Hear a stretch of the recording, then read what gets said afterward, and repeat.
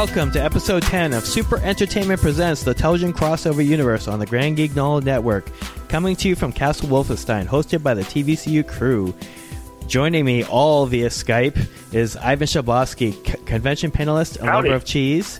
And via Skype also is James Boyachek, CEO of 18th Wall Productions, and our returning guest co-host, Chris Nigro.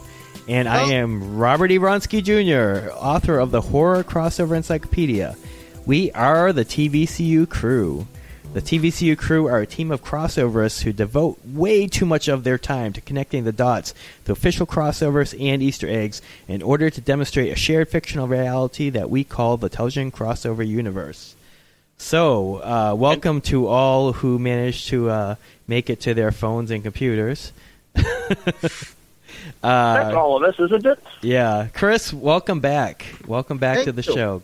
Glad to have you back for this one and the of course, the previous one. Cool. I'm glad your standards... Yeah, I was going to say, we had Chris last week, too. Yeah, we had him last week as well, and it's good to have you back for a second week. I like these double headers with you. Thank you, and I reiterate, I'm glad the standards of your podcast are so low you have me back. That's right. Well, you know, the last time you co-hosted, that's like our second most played episode, so... Totally glad our viewers have no taste. Yay! That's right. We have very tasteless viewers. Well, if they're listening, they don't have taste anyways. we just keep lowering the bar. That's why we have Chris's standards are not the same as the ones that Groucho Marx uses. Right. Yeah, I'll join any club that'll have me. There you go. All right, so we'll start with our shameless plugging segment, and Chris, since you are our guest, how about you begin with your shameless plug? Oh, about my upcoming novels, you mean? Sure. That I'm okay with. More than glad to announce it every chance I get. I am currently penning a novel of a new teen superhero called Centurion. He will deviate quite sharply from the Peter Parker and Clark Kent mold that we're used to. He will not be, well, he's deep down a good person, but he does not have the caring and loving family that the others had. He's terribly bullied, and he goes off the deep end first. And the question throughout the series that I hope to write will be, can he pull himself away from the chaos he ensued when he went over the deep end and actually become a hero? Sweet. Okay, Ivan, you're up. What do you got? Well, I don't have any new projects, but I did eat an entire jar of Tostitos salsa con queso for lunch. So if I have to run to the bathroom or anything, you'll know why. I'm making my own project. All right. I'm very jealous. And I don't have to share the bathroom with you today, dude. I don't think you want to be in there while I'm in there. I ate a lot of cheese and I'm lactose intolerant. Or even afterwards for like about an hour. Never. Yeah. You know, and light a candle. You know, I stopped at McDonald's on the way here, and their dollar double cheeseburger is now $3. I was very shocked by that. $3 for a dollar cheeseburger. And wow. it might have been because it was the Mass Pike, so you know, it's like airport prices. Everything goes up when you're. No, that's true. Yeah, they know that. You Yeah. don't have any other choices without getting off of the toll road, so yeah. So that was my shameless plug for McDonald's overpricing. James, how about you? What do you got for us? As I mentioned last week, 18th Wall Productions is still up for multiple awards in the Pulp Arc New Pulp Fiction Awards 2016. So please stop by and vote for who you think best. And hint, we really hope you think we're the best. We're rooting for you. Next week, we're also interviewing Nicole Petit. Now is the perfect time to pick up her novel, The Dragon Lord's Secretary, available now in print and in digital from both Amazon and 18th Wall Productions. Consider it purchased. Yeah, cool. All right, for my shameless plug, I want to talk about my my other book. Everybody knows the Horror Crossover Encyclopedia, because that's how I promote myself. But I did write another book called Television Crossover. It's like Television Crossover Universe World and Mythology Volume 1. So I wanted to talk about that Just a little bit. It's on sale on Amazon in both paperback and in ebook format. What's cool about it? It's, for one thing, it's a smaller book than the Horror Crossover Encyclopedia and a less expensive book. It takes a little bit different format.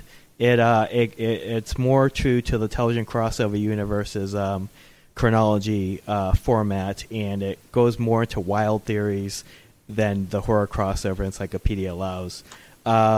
It has 3 smaller chronologies in it instead of covering one big thing. The first of the 3 is called Flintstones Forever: The Bedrock Anomaly.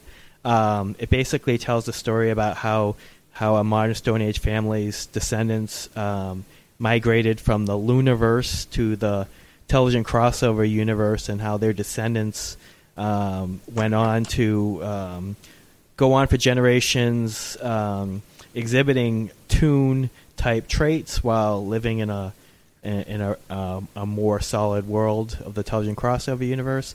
It ties together the Flintstones with the Three Stooges, Laurel and Hardy, Abbott and Costello, and a lot of the modern cartoons like Simpsons, South Park, Family Guy.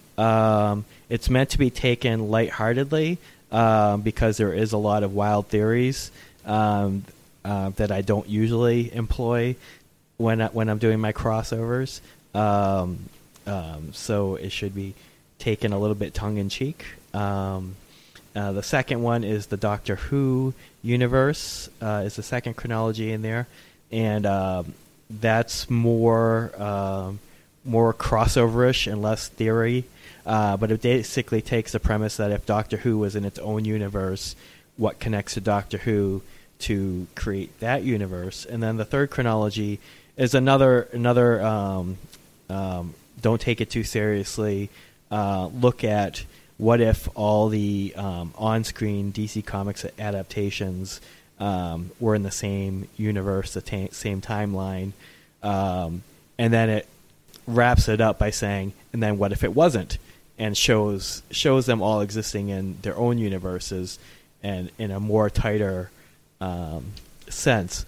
So it's a lot of fun. It's a fun read. Some of it is taken from the website, and then a lot of new material was added to it.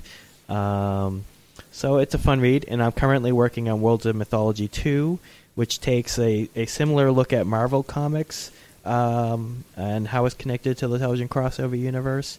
And then I'm also looking at the Mirror Universe concept, that opposite evil world, and how that trope has been played out in different film and television. And then I'm looking at theology and fairy tales and folklore for my final 2 chronologies in that.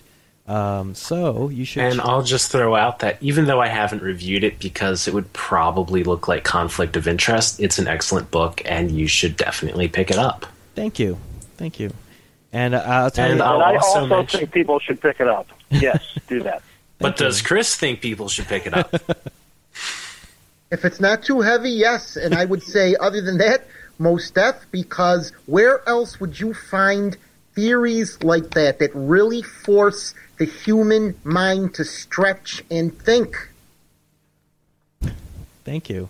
And I will say in World of Mythology 1, I threw in a bonus feature that was a fictional biography of one of my characters that I created when I was 6 years old, just so that he could be published. Nice.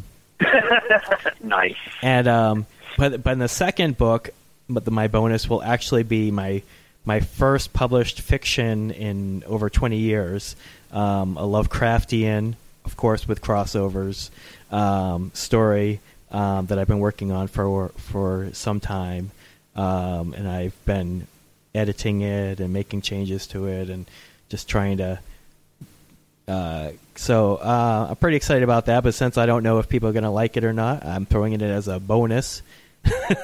I've been excited about this story since I first heard about it. And, I can't wait. Yeah, and if people and if I get good feedback, I'll probably put out more fiction, and if I get bad feedback, I will stick to the research of crossovers and just that. So that's my shameless plug. So we're going to go to commercial, and when we come back, Matthew Dennion is Facebooking me that he is ready. So we'll have him on as soon as we get back from commercial.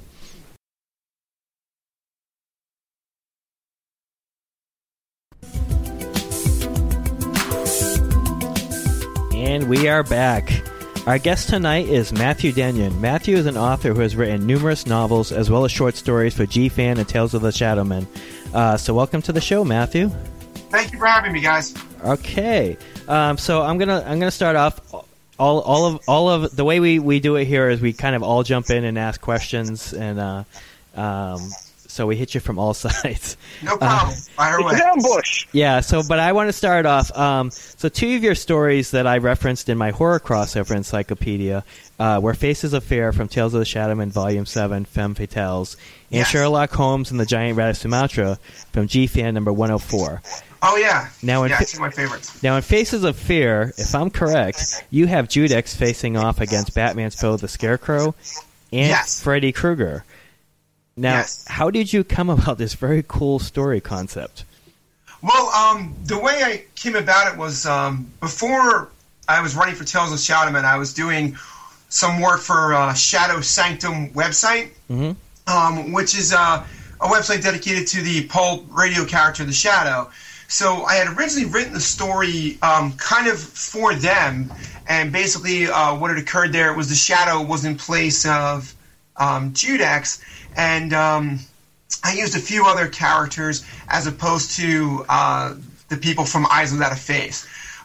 So anyway, when the story was done, I'd kind of come across Tales of the Shadowmen and thought, I think that this story would fit well into that universe. So I submitted it to him, and Jean-Marc said he liked the idea. He just wanted to replace a few characters with French characters because that's what they do. Is Chris knows the Tales of the Shadowmen. Right. So I was like, sure. It just took a little bit of changing around, and we put Judex in for the Shadow, and there it was. As far as the story itself, I really wanted to do, even with the original, kind of a thing where you weren't sure if what had occurred was an effect from the Scarecrow's fear gas or if it was Freddy Krueger or some combination of the both. So I tried to kind of leave it open for the reader to put their own spin on it there. Nice.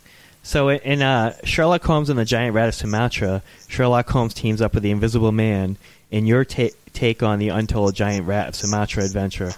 So what was your inspiration behind this unusual adventure? Oh, always been a huge fan of Sherlock Holmes, for one. So just wanted to do a Sherlock Holmes story. And to do one for G-Fan, in particular like a Kaiju story, seemed like a good way to go about it. So the giant rat in this case, because we're not allowed to use Toho characters for G-Fan, is very loosely tied into the film Latitude Zero, if you guys are familiar with that. Right. So it seemed like a neat way to go about things, so we kind of backtracked it a little bit. And as I was writing the story, the rat's a good protagonist, but I felt like I needed, somebody else who was kind of pulling the strings and keeping Holmes on his toes. So the Invisible Man's always been a great character. In particular, I'm a huge fan of the over the Universal black and white one with Claude Rains. So just wanted to use that character, and it seemed like a good way to go about doing it. So anytime you can put Sherlock Holmes and Kaiju together, I feel like it's a good mix.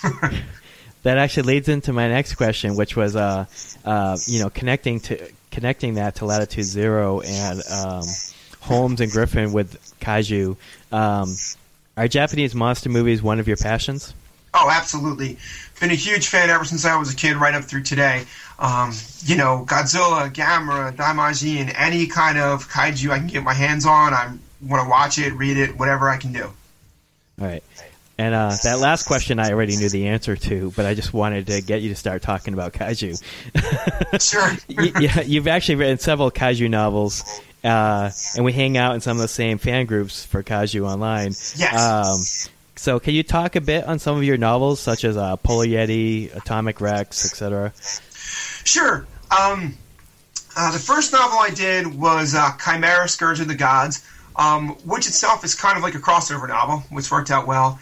And the way that I had gotten started doing those was through G-Fan, where, just to backtrack a little bit of that's cool, you guys know I'm currently doing the G-Fantish Versus series for G-Fan? No. No, please expand on that. Yeah. Oh, okay. The idea started when I was reading Jeremy Robinson's Project Nemesis book series. Mm-hmm. And at the back of one of his books, he had like a written for people to send in artwork of his Kaiju Nemesis. And I can't draw to save my life, but I thought I can write a story.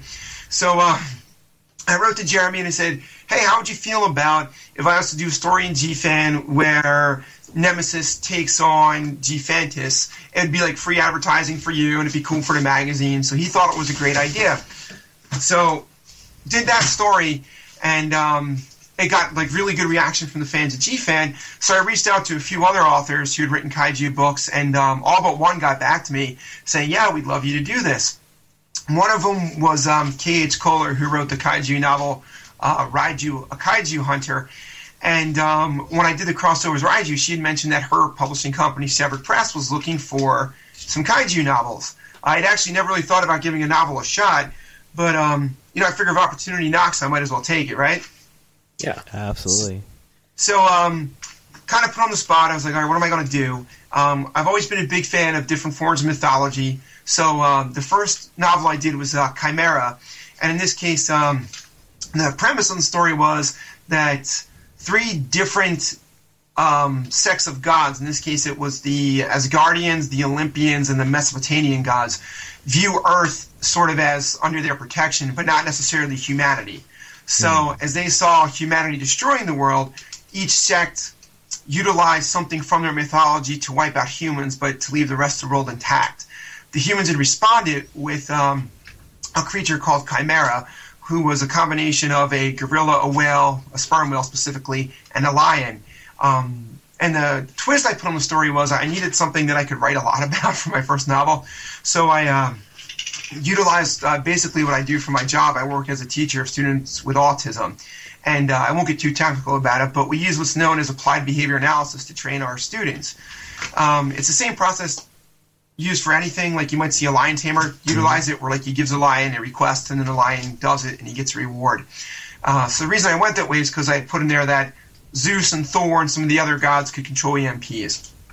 So anyway, the main character was a teacher loosely based on myself of students with autism who utilized these methods to train Chimera, and then they went about fighting off all these different sects of gods, culminating in a fight with Thor, which is really neat to do, but I had to be very specific about making sure it bore no resemblance to the Marvel Universe Thor, obviously.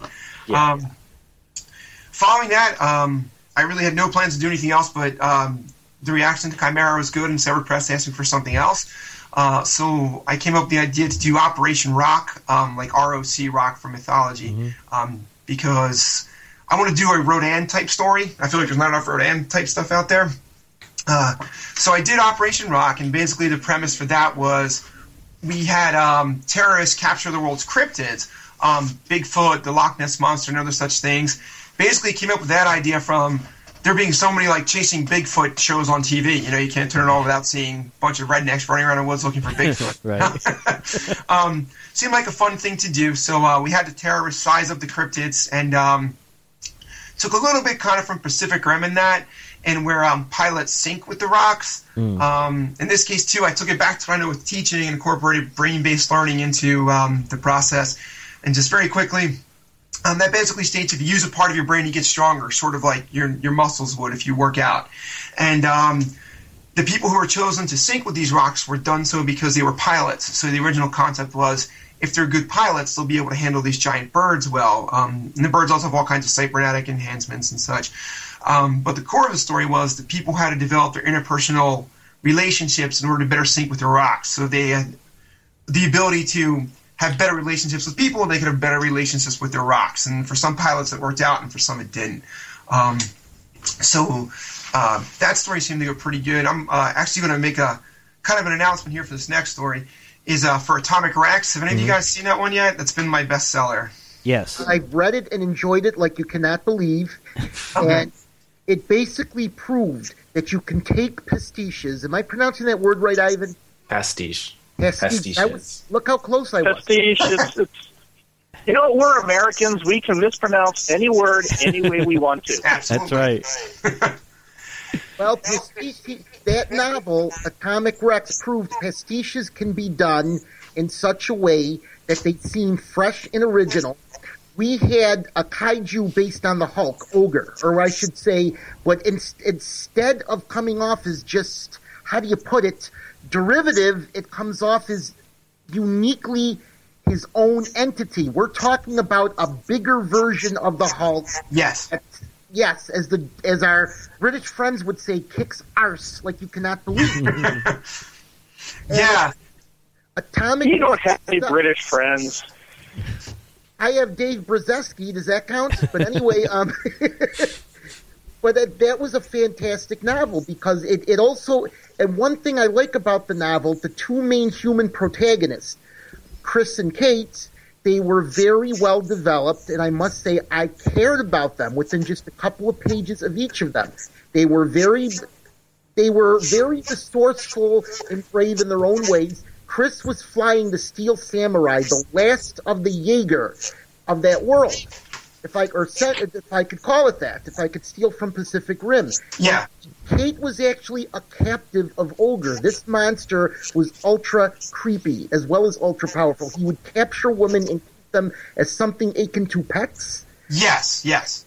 And the battles between these monsters were not only fantastic, but basically the harrowing situations that Chris and Kate went through, finally uniting, finding love in a realistic way, I must put it, trying to protect basically the last surviving segment of humanity, which was basically just a post-apocalyptic town. And this was a total kaiju apocalypse. Yes. Yep. The idea, there was a couple. I wanted to do, there's plenty of zombie apocalypse movie stories out there, but I wanted to do one where kaiju had basically wiped out humanity. I didn't feel like that really been done yet. And the other thing I wanted to do was basically see my own Godzilla and Atomic Rex take on every other monster that I've wanted to see him take on that he never will. So, you know, for instance, there was the Tortoise character is kind of like a Gamera homage. Obviously, you said Ogre is like a nod to the Hulk. I had a colony of giant ants sort of like from them. And then it was basically just trying to weave a story around that. I really... Good. Oh, I'm sorry. Amoebus was also awesome. A nod to the Blob that was way cool. Yes. Amoebus to the Blob. I tried to go for like a mix of Anguirus and the Beast in 20,000 Fathoms for the Demetrosaurus character. And the Yokozuna character was sort of like a nod to the Colossal Man, but also I was a big fan of wrestling in the 90s, so I remember like the actual wrestler Yokozuna, so it seemed like kind of a neat way to, you know, put him in there. But anyway, the novel did great, and people responded well to it. And I can tell you guys now it's still in early works, but I was contacted by a representative at Universal Studios, and they're interested in turning Atomic Rex into a film. Oh, wow. Oh, wow. 2 words, woo and who. Yeah. That is so, awesome. The rough plan, I'm going to speak to the guy next week and catch up with him, is it might be like a video on demand type of film, probably like straight to DVD. They did say a potential limited theatrical release. So with my contacts at GFAN, they do a G-Fest every year, which is like a large kaiju type of convention in Chicago akin to like Wizard World. And GFAN's agreed to have a premiere there, and so has a representative. So we can get it all done by 2017. It'll premiere there, and then hopefully be out there on the market for everybody to check out.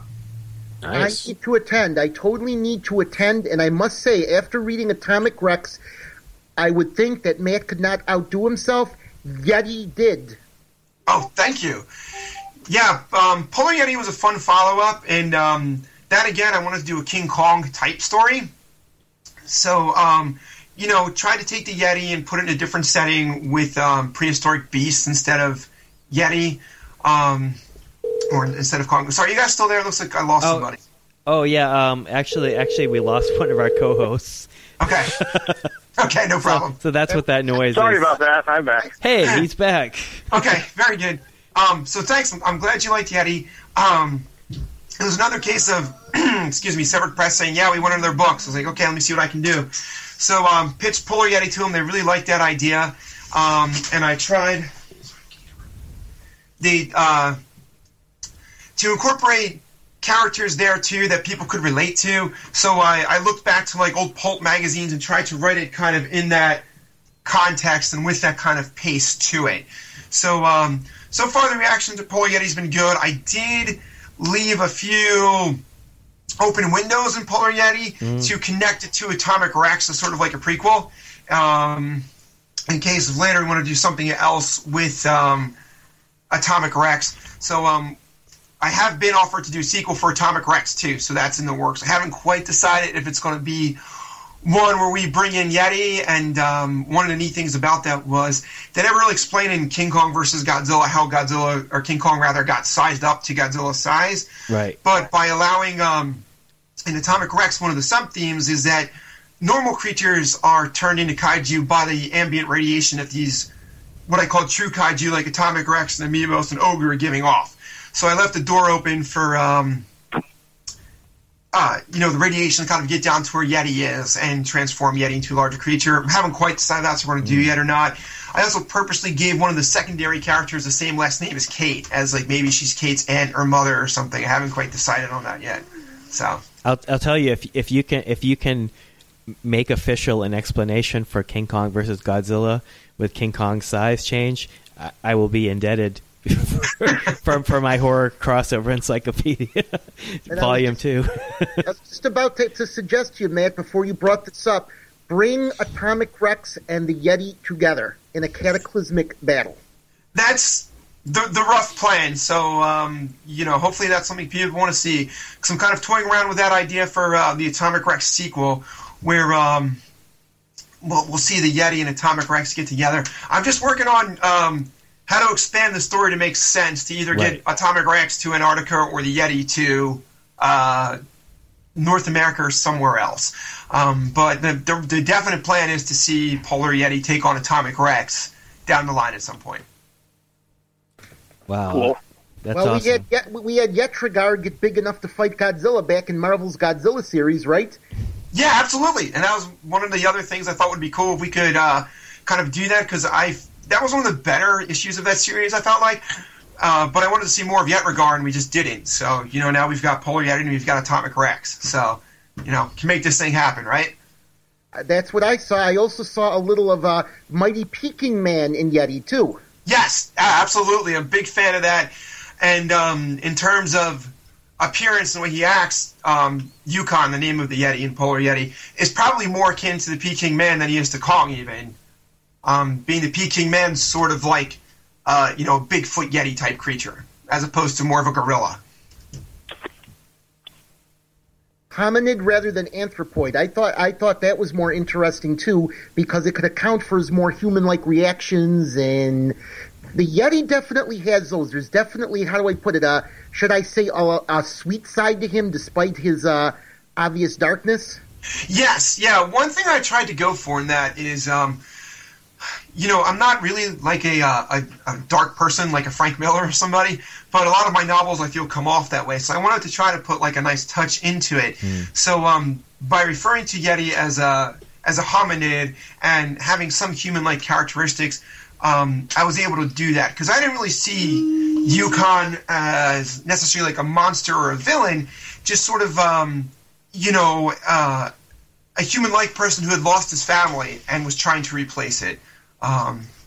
Which had occurred to him in that story, where he was sort of like the alpha male of a group of other Yetis, and he was overthrown for that position, which, based on the little research I did, does happen to gorillas and chimpanzees and other social primates like that, where they'll have like an alpha male who can be overthrown, and he basically has to leave and go off on his own. So in this case, the Yeti was looking for somebody to replace that, and he found humans to do it. Excuse me for 1 second. Can you tell your mom? Sorry, I have a 2-year-old and a 6-year-old. No worries, no worries. Wanting to join the convo. Yeah. So that's where kind of wanted to put some feeling into Yeti for, and I don't know where I saw this at, but I saw a neat quote one time that had said nobody cries for Jaws when Jaws dies, but people cry for Kong when Kong dies. So I wanted to go for that, type of feeling where you felt some sympathy for Yukon. And can I throw out a spoiler for the end of the book? Because there's like another neat crossover thing I wanted to mention about it. It's your books. If you want to spoil, go ahead. Well, I don't know if you guys are aware of this or not, but in with the 76 King Kong, apparently one of the ideas for a sequel that De Laurentiis had was to do King Kong versus Orca, one of his other films. Oh. And that idea kind of intrigued me because I kept thinking, how on earth would they ever possibly pull that off in terms of story or in terms of shooting it, especially in the 70s. So the end of Polar Yeti has Yukon facing off kind of with a pod of orcas, in that it would I set it up where it made sense. But I thought it was kind of like a neat way to sneak in another crossover monster battle I always was kind of intrigued by and thought, how can I make this work if I really want to do this? So it took a little bit of doing, but I think it came off okay. If Chris, you've read the book, do you think it came off okay? I believe it came off more than okay. In fact, I think you put a good amount of basically sympathy in all your characters, not just the Yeti, but also Atomic Rex. I mean, he was complete animalistic fury, but he had a degree of nobility in that he never gave up. He was just like he never gave up. He fought to the end, and I guess he had what some people could call relentless courage. Never stopped. Yeah, wanted to go for that, make him Godzilla-like. So, yeah, he never backs down in that respect. I also tried to throw a few things in there in that I've always thought the difference between a kaiju and sort of like a monster on a loose is that the kaiju was able to think and react and had some degree of intelligence. So I threw a few things in there, like there's a scene where Atomic Rex takes on like a giant megalodon-type shark, but prior to that he senses that a whale had entered his territory, but because the whale's not a threat, he basically lets the whale go about its way. Yes, not a wanton killer. He basically kills for a purpose. For territory. He wants his own area. Yes, own part of the world. If you're a threat to it, clearly he perceived humanity as a threat because they were the alpha life form before the kaiju came along. Absolutely. This is why he would take on any humans that were in his path, any other large mutants that crossed his path. So that worked out well. And then for the sequel, I'm just trying to think about where to send Atomic Rex next, because kind of left it like I do all my books, like open if Atomic Rex had made it or not. But since he did so well, he definitely survived that encounter. So, again, a little bit of a spoiler. Well, he hasn't fought Batman yet, right? Everybody has to fight Batman eventually. You know, it's funny you should say that, because just, I guess I was texting with Robert earlier today.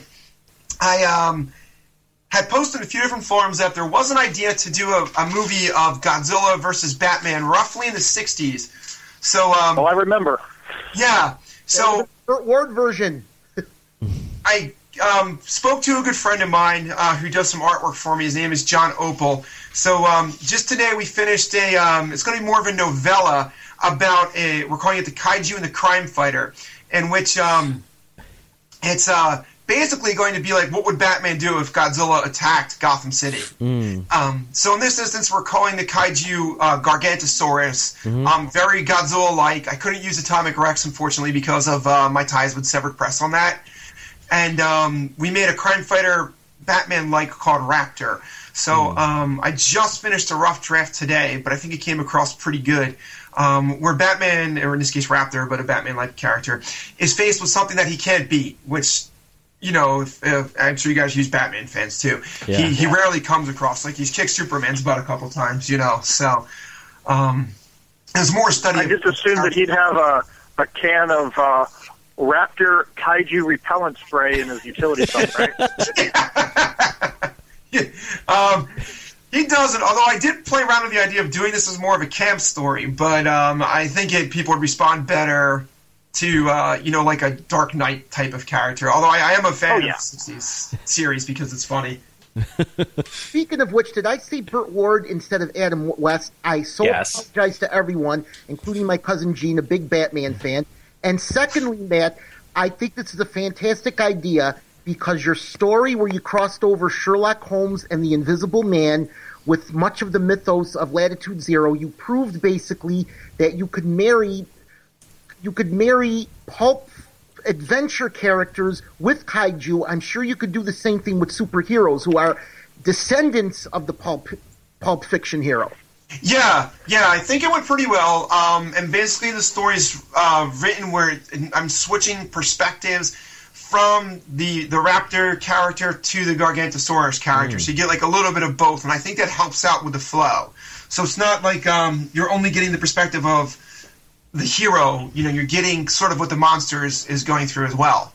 So, and I wrote that sort of like Atomic Rex, where the monster's not thinking out thought bubbles, But in all the chapters I did in Atomic Rex, where you're basically going with Atomic Rex through, I try to take it in that same type of vein. Right. So just give us one little hint there, Matt. Will we possibly get to see a Raptor jet or an equivalent thereof? You will get to see a drone that he's able to control through a visor that he wears over his head that streams all of his computer stuff that he needs. How's that? Much safer and more logical than the Batplane, where the Dark Knight actually sits in there himself. Exactly, that's what I thought. Like, wouldn't a drone make much more sense? So if he gets knocked out of the sky, you don't crash. So. Oh, he has to overuse that eject button. I'll tell you that much. Yeah. So he does have a drone that he's able to utilize, and also interestingly, because it's a drone, he can be doing one thing while the drone's doing another, which I thought was a neat step away from Batman too. So.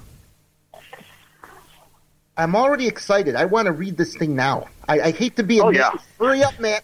It should be on Amazon hopefully in about 2 to 3 weeks. I'm just editing it, and check out my friend John Opal at opalgallery.com. He does amazing artwork. He's going to be doing the cover for it.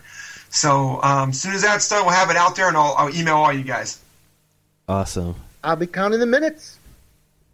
This is pretty fantastic. I mean, keep up the good work there, Matt, because it's inspiring me. I want to delve into Daikaiju literature that I'm going to take a stab and call it soon as well. And you've been a big inspiration, I'll tell you that much. Oh, thanks, Chris. I'm, as you know, a huge fan of your work. I'm sure you guys have all read Chris's stuff on Tales of the Shadowmen. I don't miss a single one of his stories. Particularly love the Feel of Facts and Werewolf of Paris story. I thought was tremendous, Chris. I thank you for that, and if I could put a relevant plug, I am talking with Jean-Marc about getting a Feel of Facts novel completed. That'd be great. I think it's a great character. Great. Why didn't you mention that in the plug section of the show? Come on, man. Get it together. Sorry I stole the thunder there. I did a total Thor on you. Well, Chris, if you're interested in another quick plug, had a few people email me with ideas for Kaiju stories, and thinking of Jean-Marc, I thought, Jean-Marc takes all these stories we send him and does the anthologies. If people keep sending me stories, maybe I'll see about putting a Kaiju anthology together. So that's one thing I'm in the works after I get this story done. If you're interested, please let me know, man. I'd love to have something from you in there. I totally will. I'll be in touch. Count on it. All right, fantastic. I'm ever the opportunist. Yeah, when opportunity knocks, right, my friend? Indeed. And Matt, speaking... Oops, sorry. Oh, sorry. Go ahead, Chris. I was simply going to make a bad comment that when opportunity knocks, I'm the first to answer the door. Right. So, Matt, speaking of Black Coat Press, aren't you writing a novel for them? Yeah, it's in the very early stages. I had gotten in touch with JM about wanting to do a novel that takes place over several decades. So we're looking at using the Colonel character from the Black Coats. Mm-hmm. It's an interesting character in that the Black Coats are this criminal organization, and they exist throughout different periods of time, but this character, the Colonel, is always there. He's like their leader. It's unknown whether he's immortal or whether he's a different person who takes up the guy, sort of like Lee Falk's Phantom. Mm. Bazo Corona. Yes, thank you. And I always want to say Bozo. I know it's not right. I'm like, this can't call a guy a clown and send him out there as his criminal mastermind. So thanks for that, Chris. But yeah, the rough idea for the story I pitched to JM is we're going to include several different characters. We have the back end set where it's going to have, I'm going to mispronounce this too, but Chris, you might be able to help me. The Nyctalope character. I think you're accurate on that. It's derived from nyctalopia, the medical condition. So I think you're spot on. Okay. Nyctalope is how I've always said it. Me too. All right, good. So we're all on the same page for that.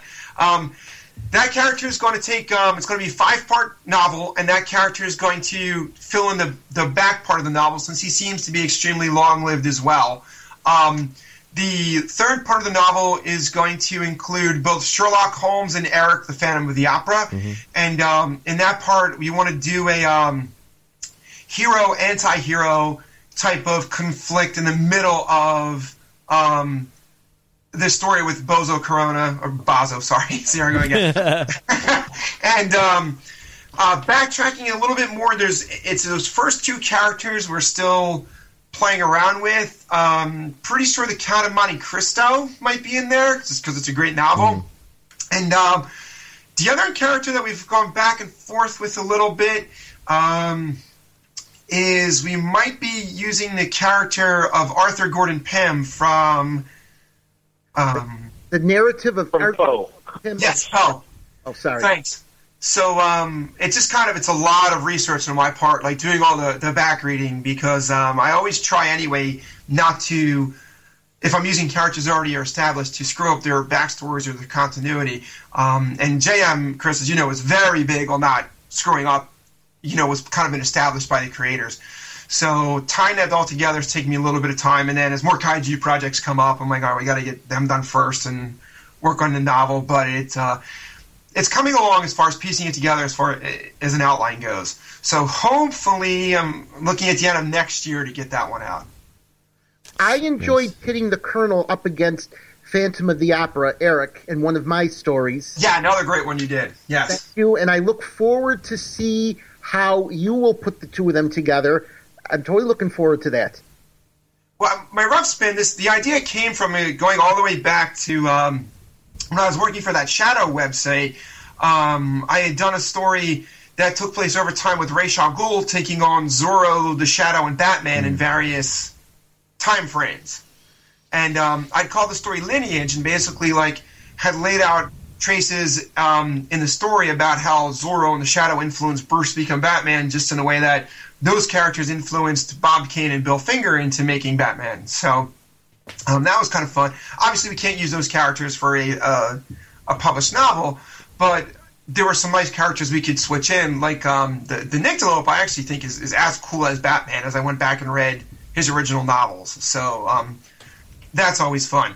And one thing that I wanted to do with the Sherlock Holmes and Phantom of the Opera is to kind of make not as active in terms of physical conflict, but a Daredevil Punisher type of spot between the two, where Holmes is kind of always the upfront, do things a certain way type of guy, and the Phantom, well, he might be like a hero in the story. He doesn't mind cutting corners, right, Chris? You've written great stories with him being like the guy who's almost a villain himself, but still on the side of the angels, so to speak. He basically seems to think of himself as a classic persecuted individual. He would have been a good guy if not for the very bad deck of cards he was handed, and in his eyes, that justifies him doing bad things, I should say. Yes. So that's where we're going with that story, and we're kind of going to make it a MacGuffin where there's something that the Colonel's after throughout the story, which our heroes will constantly be coming into conflict with him with. Cool. I'm totally looking forward to that one. Oh yeah. Yeah, it sounds great. Yeah, that all sounds awesome, and you gave us a lot of surprises today with stuff came out, a lot of announcements. You heard it here first, folks. Yeah, so that's cool to plug everything like that. That's awesome. Yeah. You saw me and Matt, or I should say, you heard me and Matt meet personally for the first time here.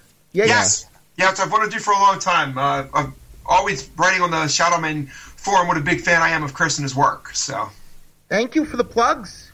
Anytime. Much appreciated. Yeah, I was looking forward to getting you two together. I had a feeling it would work out. Almost as much as I'm looking forward to fake Batman versus fake Godzilla. I kind of like that title. Maybe I'll put that in parentheses. Fake Batman versus fake Godzilla. Yeah. Yes, but I have fake Batman copyrighted now, so no trademark infringement, okay? I'm fake Batman. It's a good tagline. I'm trying to avoid all this, but I can't. So, Matt, before we wrap up, are there any other new projects or current things that are out that you want to plug that we haven't covered? Well, I told you briefly about the G-Fantas Versus series for G-Fan. Chris, you're following that a little bit, right? I certainly do. In fact, make sure, Matt, to mention G-Fan number 111. Yeah, G-Fan 111 just came out. It's shipping this week. My good friend Tim Price, who wrote the novel Big in Japan, his characters are featured in there. And I mentioned, like, we did Nemesis and we did Cage Kohler's Raiju. We did Todd Tennant and Mike Bogue's King Komodo. And all I really want to do with that series is highlight other kaiju authors who are out there and hopefully use G-Fan as a conduit to draw people to these great authors that are out there. Because, Toho, and rightfully so, is very guarded about not letting Godzilla be used for anything other than what they use him for. G-Fan was doing a lot of Godzilla stories, and that got shut down. But, it doesn't always have to be Godzilla. There's plenty of other cool things out there. So that series is running through G-Fan, in which G-Fantas is G-Fan's mascot monster. So we're able to use him without any problems. And we're looking at him as kind of multi-dimensional, so I'm not messing up with the... trying to put all these kaiju into one universe will just be too much without people noticing. We're also going to do a story with Chris Martinez's Doragon from his comic book Night of the Fire Beast. Very cool. Check it out. It's certainly a different take on giant monsters in that his comic is based on found footage of a movie, not of found footage of kaiju. So he has kaiju in it, but you can actually see, like, that there's strings holding up the kaiju's tail and stuff like that, and it's a man in a suit. So it's kind of a neat, lighter take, again, as opposed to doing everything dark. So that'll be coming up as well. And G-Fantas in G-Fan 112 and 113 will be taking on Chimera from my novels, as well as the Rocks from Operation Rock. And then we're going to end the series with G-Fantas taking on both Atomic Rex and Keith Foster's Kadoja from his comic book Kadoja. So a lot of fun with that, and it's got a very good response. People seem to like it a lot. So, I have two questions for you, Matt. Is there any chance? Okay, is there any chance part of your inspiration for the Silver Samurai was none other than Red Ronin from Marvel's Godzilla? Yes, for the Steel Samurai character, definitely. Red Ronin, obviously Pacific Rim. I was a big Power Rangers fan in the 90s as a kid, so, even going back to them being the inspiration for that type of character. And, the Red Ronin, Steel Samurai, obvious nod there, so. And that is very cool. And second question, if we get a series maybe of movies from you, I'm optimistic, a series of Dai Kaiju Aiga from you, any chance you may one day get J.D. Lees to loan you G-Fantas for an appearance in one of those movies? Yes, I actually just talked to JD about that the other day, so that's a definite possibility. The contract that Universal currently has is they want to do Atomic Rex first, but they picked up options for all 4 of my novels. So that's in the works, and I have to talk to the guy because there was a chance HBO might want to purchase it from Universal, and look, I really have no idea how movies work, so I'm just kind of going by what he says, and do a Game of Thrones type series with it.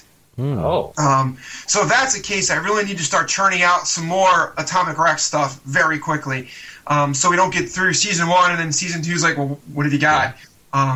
Get to work. So make sure the giant kaiju has a hot sister now, right? But JD is very much like Jean-Marc, and that he's a super nice guy who wants to do nothing but help out. He's already given me permission to use G-Fantas in any stories I want to use outside of GFan, so that's cool. I'm sure for a movie we'd have to do some copyright checking and things, though, just to make sure everybody's lawyers are satisfied. But yeah, it's a definite possibility you could see GFan just take on Atomic Rex. And if things fall through with Universal, because it's always, a chance many movies get on the track and then don't make it there. But they came to me, I didn't go to them, so I feel like that's got to be a good sign, JD works with Dojo Studios, who does kaiju films. I did a kaiju film, Godzilla Battle Royal, which is really kind of a fun movie you can watch on YouTube. It's like an hour and a half, and it's got basically every Godzilla monster you can shake a stick at, including G-Fantis. It's just that the guys couldn't make any money off it, so it's a free film that they put out there. Done in like the 60s type with Pseudomation. But they would be interested in doing something with that too down the line if, the big Universal thing doesn't work out. Or the HBO thing could be the case too. I'll find out soon. Well, I'm glad you're getting these done faster than the fan film Godzilla vs. the Wolfman, which we're still hoping to see. Yeah. One more little spoiler then. The G-Fantis story involving my characters, the Rocks, is specifically called G-Fantis versus Legendary Beast Wolfman in the Shadow of the Rock. Because, I want to see that film, Godzilla vs. Wolfman, for goodness sake. But since it looks like it's taking forever, I thought, well, the idea of Operation Rock was that we used cryptids that were enlarged. I took the Beast of Bray Road. Have you guys seen anything on that? It's supposed to be like a werewolf-type creature out in Ohio, I think. And I purposely didn't use him in my novel to do a story with G-Fantis so I could get sort of like a Godzilla versus Giant Wolfman story of my own done. Any chance of pitting him against basically Atomic Rex in the future? Yeah, absolutely. Because one neat thing about using mythological creatures or cryptids, which I've done a lot of, is that A, people know them, so it's not like I have to make up, all kinds of new monsters to get people interested in, and B, they're not copyrighted, so you can use them wherever. I could certainly have a giant werewolf appear in Atomic Rex as well, so that's a definite possibility for the future. If you don't mind doing a cool and relevant spoof one day, Matt, you really should create a monster where a lawyer from one of these film companies, like maybe Toho, is mutated into a giant monster. Every kaiju that resembles any monster that they film and have under copyright. Yeah, I'm just getting a first taste of dealing with lawyers, and they're definitely odd people, to say the least, as far as copyrights go and such, with the potential movie in the works. So, League of Fantas. How does that sound, guys? Legal Fantas. Legal Fantas. Well, on that note, I'm afraid we have to wrap up.